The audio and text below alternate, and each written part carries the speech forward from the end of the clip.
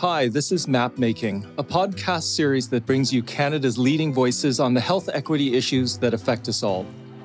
I'm Stephen Hwang, Director of MAP Research Centre at St. Michael's Hospital, Unity Health, Toronto. Welcome to Season 2 of Map Making. We have some terrific episodes planned, and I've been really looking forward to this one in particular. Today, I'm going to be talking with two healthcare and research giants who were central to MAP's founding, Jeff Lozon and Ahmed Bayoumi. Jeff Lozon is a healthcare leader who has been at the helm of public, private, and not-for-profit organizations in Ontario, Alberta, and Manitoba, including 18 years as CEO of St. Michael's Hospital in Toronto from 1992 to 2009.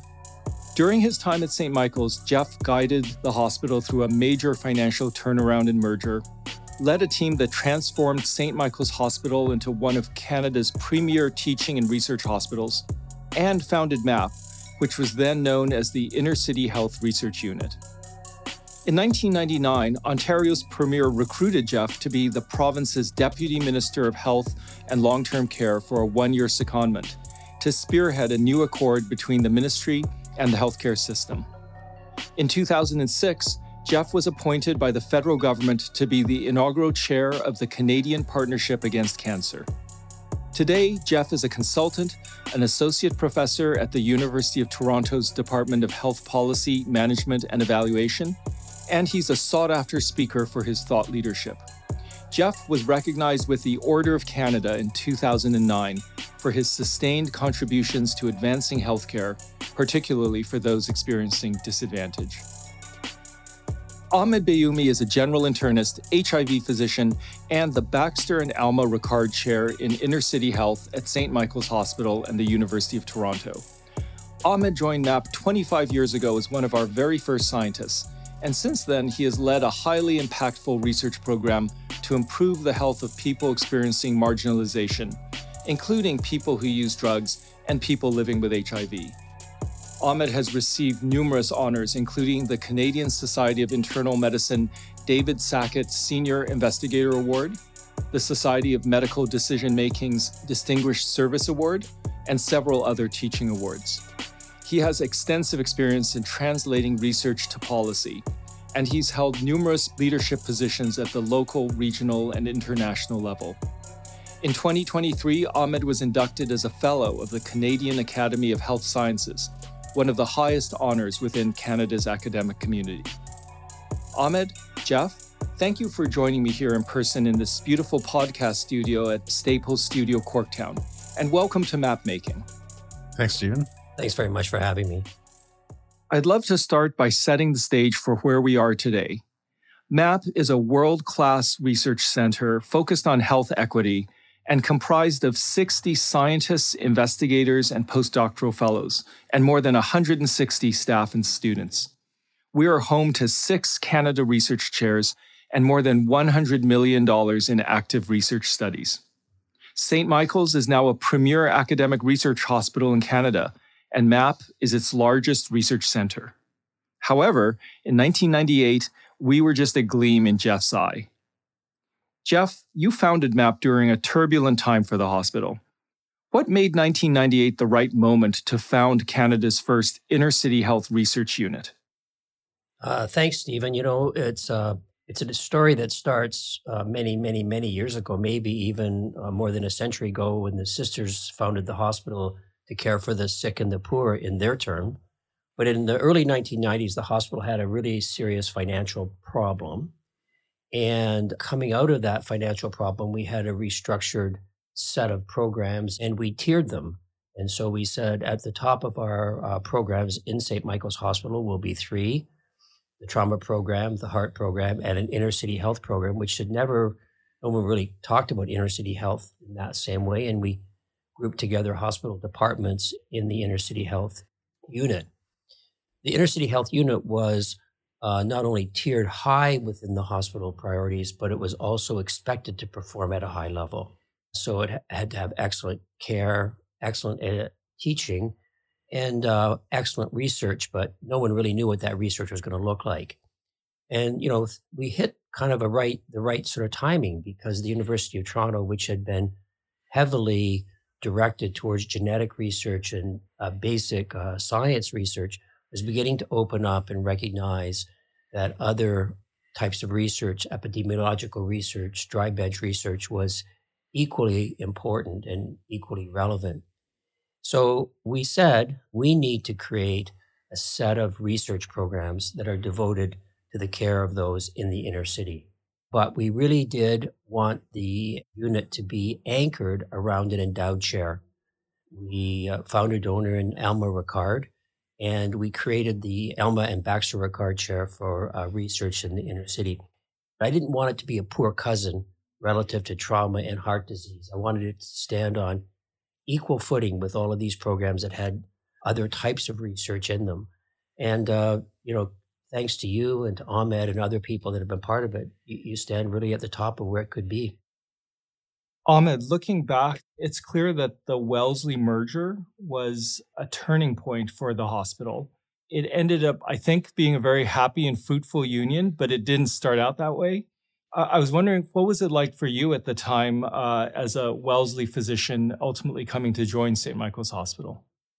So I think it's important to put our minds back to 1998 and just remember a little bit of what the whole situation was like. So the hospital restructuring committee had been struck by the province and was mandated really to look at all the hospitals and which should stay open, quite frankly, and which should close. And they, at that time, mandated that the Wellesley should close. It wasn't actually so much a merger as really just a closure and transfer of the Wellesley. And that made a lot of people very anxious, in part because they weren't really sure if some of the really good things about the Wellesley would carry over. The Wellesley also was located really at the center of the gay village at a time when the HIV epidemic was very much still is a very significant health problem, but at that point, there were many people dying from HIV, and HIV health services really required a lot of sensitivity and attention to the needs of people living with HIV, and particularly to address homophobia.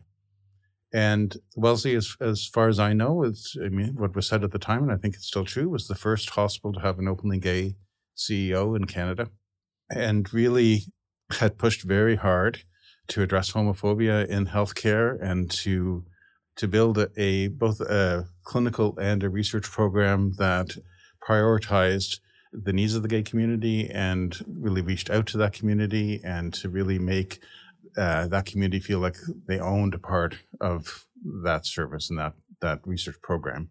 So there was a lot of anxiety, quite frankly, about how those services would translate over to St. Michael's. And, St. Michael's had community panels at that time, and I think was very much interested in the Wellesley model, if I can say that, but hadn't quite, I think, gone as far. But I think they very quickly did. And I think under Jeff's leadership, there were a couple of really strategic things that the Wellesley did. They brought over the head of the family practice department, Phil Berger, who and that was a huge win for the hospital. It really shaped how people thought of the hospital as having a social justice orientation. They hired very strong people in terms of community outreach. Jim O'Neill did really amazing work in terms of reaching out to the community. And they invested in what at that time was the Inner City Health Research Unit to really show that they're, as Jeff was just talking, to really put both their commitment and money, behind the idea that this research would be not just ivory tower research, but really research that was grounded in communities and accountable to communities. But, St. Mike's had to prove itself. None of those things were taken for granted. So I think, that's a little bit of a long answer to your question, but I think it was an interesting time. And I think those challenges actually helped to both help the researchers, I think, to think about how they do their research and what it would look like, and also help the hospital to understand what a research center that was committed to addressing marginalization would look like. I absolutely have to agree with you that, I think that the merger or the combination of Wellesley into St. Mike's really made St. Michael's Hospital a far better place and a more community-oriented place, and also one that was much more attuned to issues of justice and inclusion than it had been previously. Yeah, I remember the first time that St. Mike's had a booth at Pride Day. And, I think people were both surprised and really, really happy and, committed to that. Those directions were not uncontroversial given the history of the hospital. So we had to really push to make sure that that happened. And I remember drafting the first, I think it was a declaration of rights or something like that for employees and for patients of our hospital, and working really hard to make sure that the language and that the intent was, this is not a place where you're going to be judged. This is not a place where you're going to be denied service. This is a place where you're going to be welcomed and you're going to be celebrated. But, it wasn't just about HIV, of course. There were lots of other aspects of the inner city health research unit, as we called it back then. But, one of the other concerns I had, Stephen, you were asking about my concerns, was, what was I joining? Because we were a really small unit at that time. And certainly there was a lot of commitment from the hospital. But I did get some advice from other people as to, do you want to go to a bigger center that has more of an established infrastructure rather than a smaller one where, I guess we would use the term startup today. We didn't use that term back then, but it really was that kind of startup mentality.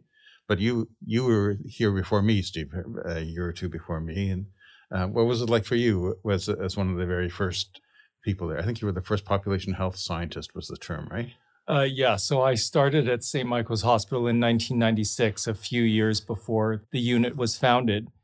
It was actually quite different. I think that really when I look back at those days, I realized how solitary and lonely I was as a researcher. There was really no one else at the hospital who was doing population health or public health focused research. I was viewed, I think, as a little bit of an odd duck. I was interested and continue to be interested in research focused on people experiencing homelessness. And that was viewed as a social issue that was irrelevant to Canada and certainly not one that you would be doing at a hospital. And I think that what I really realized looking back at is that, research really is a team effort. And we realize how important it is to have mentors and colleagues and like-minded individuals to bounce ideas off and collaborate with us and prod us to develop new ideas or explore new avenues of research. But really, it was very difficult starting out because I was literally sitting there by myself in my office, kind of staring at the walls, trying to think of what kind of research I could do with very, very limited resources. So, I can't tell you how dramatic the change was when we founded the research unit. And it was just so amazing to have you, Ahmed, coming as a colleague, to have Rick Glazier, a family medicine researcher and health services researcher who was an early mentor to me.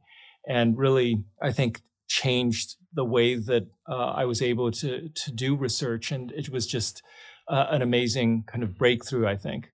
And to look back at those days and look at where we are now, it really is kind of hard to believe how far we've come. Yeah, I can see, from my perspective in the hospital, I was always worried about you guys. And I was worried that, you would be alone, that you were alone, that you didn't have any people to support you. And, but you guys succeeded, and you were able to, through your own research and your own profile, to build and to bring others with you. After I came back from my stint as deputy minister, I became a bit more aware that the Ministry of Health in Ontario actually had research funds. They, kind of kept them well hidden. They didn't tell anybody that they had them. But I knew we had research funds, and I knew that we could actually begin to apply for those research funds as a hospital.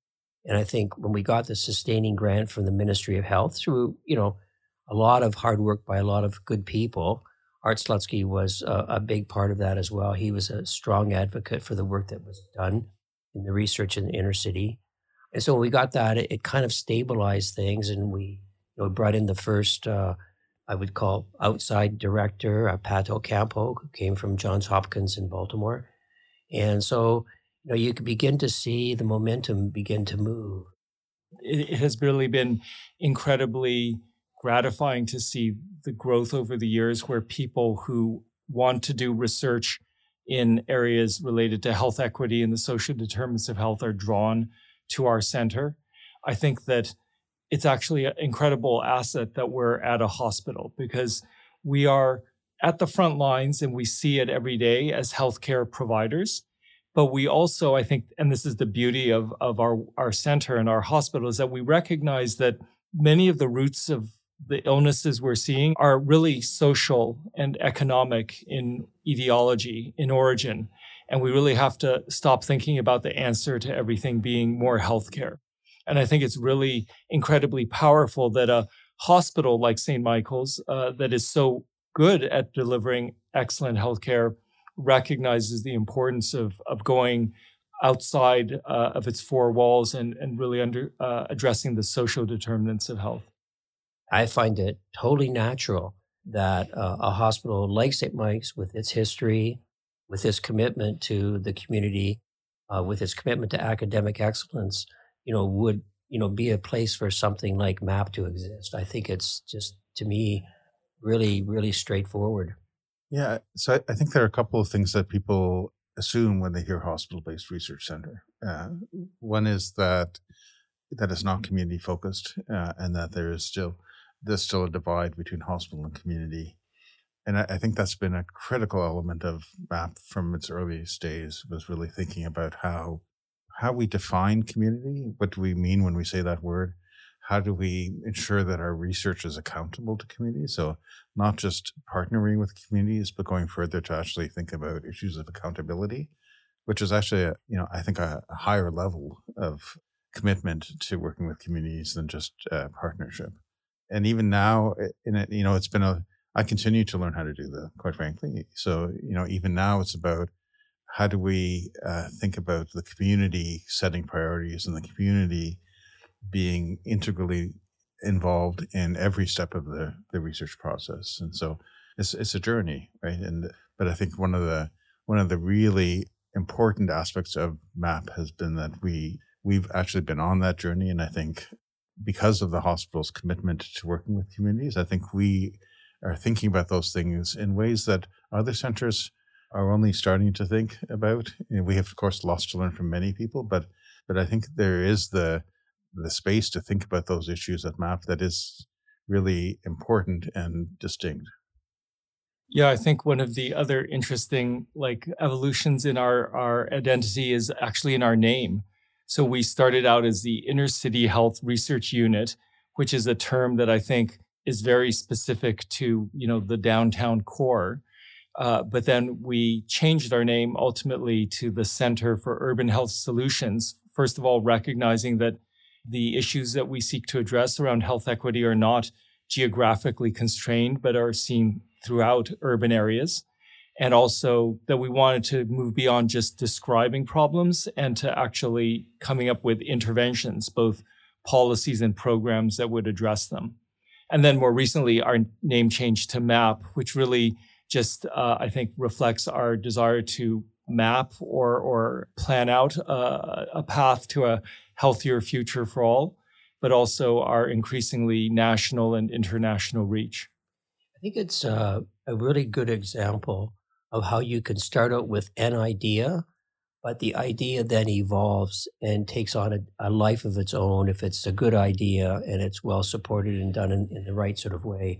So I think of the original types of issues that, we talked about were, people accepting the homeless coming into the emergency department and treating them, with kindness and compassion and with equity. That was kind of like a big breakthrough because, there's lots of places where they couldn't go and be treated and cared for. And, then, you just kind of evolve, the problems evolve and the science evolves and the approach to evolves. And, I don't think we ever anticipated that we'd have medical geographers doing solution-based work inside MAP and that sort of thing. So, I think it's a testament to the people that have run it and continue to run it and direct it, that you are always finding new frontiers of places where you can do that, and also new approaches to it. So it's been a big success story driven by the people that have provided it leadership. Yeah, I think one of the other things that MAP has done really well is to think about what methods are the best to ask for a specific question. So rather than being a research center that's focused on getting people together who have a certain type of expertise, we get people together who are interested in a certain type of issue. And that means we have qualitative researchers, we have quantitative researchers. You know, I started my career as a pure quantitative researcher, but I do lots of work now that's qualitative, work with lots of qualitative researchers. It's because that's the best way to answer some of the really important questions that we have. You know, and the interaction between the numbers and the stories is often more powerful than either one alone.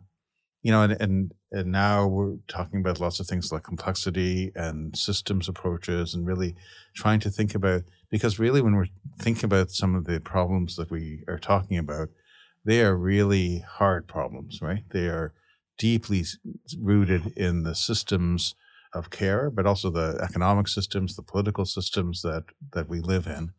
And so to focus on something like compassionate care in the emergency department, it's really important for that encounter, but it doesn't address the system. And so as we've grown as a center, you know, one of the really fascinating things to me to see is how we've also grown in terms of the ways we start to think about and hopefully start to research these questions more. But it's, you know, the growth has always been there and it continues to be there. So I'd be interested to know, what would you see the next 10 years looking like? Well, I mentioned before this idea of looking at systems. You know, I would hope that we really start to do that in a serious way. And so we have lots more data available to us than ever before. At least with electronic data now, it's the cost of collecting data has come down a lot. So I would hope that we build upon that, not just in terms of the data, but also the methods that we use to analyze that data, and really start to think about how the different pieces of the puzzle interact with each other to create health outcomes. I hope that we also continue to think about the community involvement, as I said before, and really think about, you know, asking communities what their priorities are, but then also helping working with communities to define the research questions themselves, we now have community members that we're hiring to help analyze the data. We involve community members in the knowledge translation, when we have results, to bring that back to the communities. But there's a lot we have to do still in terms of having people live experience as researchers. There are many barriers, some within the hospital, some without, to do that better. And so I think that's an area where there still is room to grow, and still areas to define what we can do better and think about how we can address those. Yeah, I absolutely agree with you, Ahmed. Those are really key issues. I think that the only thing that I would add is that, you know, I think in the next 10 years, we'll strive to continue to do really, high impact, excellent research, that we will at the same time be focusing on how we can translate our expertise and our knowledge into policy impact, because so much of what we want to see in terms of change is not at the individual level. It's not about just changing how one patient gets treated. It's about how we create policies that systematically advantage or disadvantage certain groups, and how we need to develop evidence informed policies that create a more equitable community. I don't know if there's any last words that you'd like to share. I think, you know, what people might not appreciate if they're not at St. Mike's is just how central issues of inner city health are to the mandate and the identity of the hospital. Right? So, and I think that's grown over time. But, you know, as poverty has persisted and homelessness has persisted, as the opioid crisis has taken off, we've only become more and more relevant. And we are really seen now, I think, as the go-to place for research on issues of marginalization, issues that relate to inner city health. I've heard from so many people that we are their preferred place to come now for employment. So we actually have the opposite problem of having too many people who want to work here. Think how far you guys have come from the timeline. Remember when the financial problem of the hospital occurred, there was like serious discussion about actually closing the emergency department, getting rid of family medicine, making the hospital a referral hospital only. And then on the other extreme, there was people who said, well, we should no longer be a teaching hospital. We should no longer do heavy surgical, interventional cases because we can't afford to do that. And we just kind of rejected the either or tyranny and took the both and approach. And it worked out. But I think to this same extent that, the hospital supported the inner city health programs and then the inner city health research. I mean, you have become a definitional part of St. Michael's Hospital. You helped define that hospital for what it is today. Well, thanks. Thank you. I mean, I think we defined each other. It's always been this relation. I mean, I think that it's a very helpful dialogue. Yeah, I just actually have to say that looking back, just the steadfast support of the hospital's leadership, yourself, Jeff, and others over the years has really been instrumental to our success. I think that I just can't say enough about how much that commitment and support has meant. This has been a really wonderful discussion. Jeff Lozon, Ahmed Bayoumi, thank you so much for being with me here today to have this discussion. And thank you for all that you've done over the years. Well, thank you. It's been great. Yeah, this has been really a lot of fun. So thank you very much for inviting me. You've been listening to Map Making. MAP is a St. Michael's Hospital research center dedicated to creating a healthier future for all. Learn more at maphealth.ca. I want to acknowledge the sacred land on which MAP and St. Michael's Hospital operate. This land is the territory of the Huron-Wendat and Petun First Nations, the Seneca, and most recently the Mississauga of the Credit First Nation. We are grateful to have the opportunity to work in the community on this territory. We are also mindful of broken covenants and the need to strive to make right with all our relations. This podcast is produced by Emily Holton with associate producer Samira Prasad. I want to acknowledge and thank the St. Michael's Foundation and our incredible donors, as well as Staples Canada, for their support and commitment to MAP's work. We've partnered with this team at Staples to create Even the Odds, an initiative to raise awareness of inequity in Canada and to help build vibrant, healthy communities. You can learn more at staples.ca/eventheodds. I'm Stephen Hwang. Thank you for listening. Take good care, and we'll see you next time.